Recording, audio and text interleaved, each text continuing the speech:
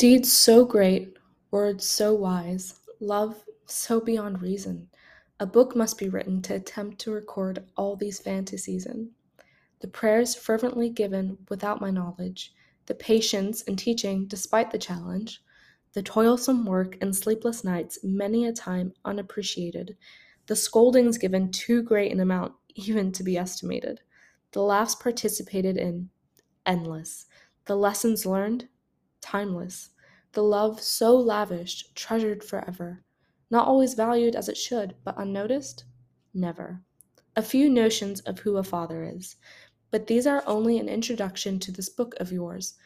God so beautifully designed the cover, and you have continued to gracefully write it with the help of another.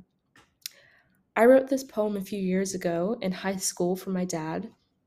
I believe it was for Father's Day, um, and I believe this was actually possibly the first piece, or one of the very first pieces I wrote in general, just as far as poem goes, a blog post, anything. And it wasn't even meant to go up on a blog. I hadn't started a blog.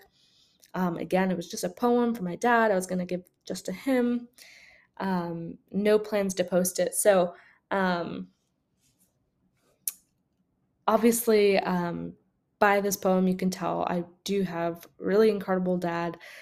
Really, anyone that knows me knows my dad. Usually, they know me because of my dad. He is truly amazing, and he's the same person he is at home that he is out in public. Like, he is just down to earth and loving, and has always had mine and my brother's best interests at heart. Um, and yeah, after I started the blog, I decided, you know what, I'm going to share this kind of as a tribute to my dad. Because again, so many people know him and what a wonderful person that he is. And I just wanted to share this again as a tribute to him.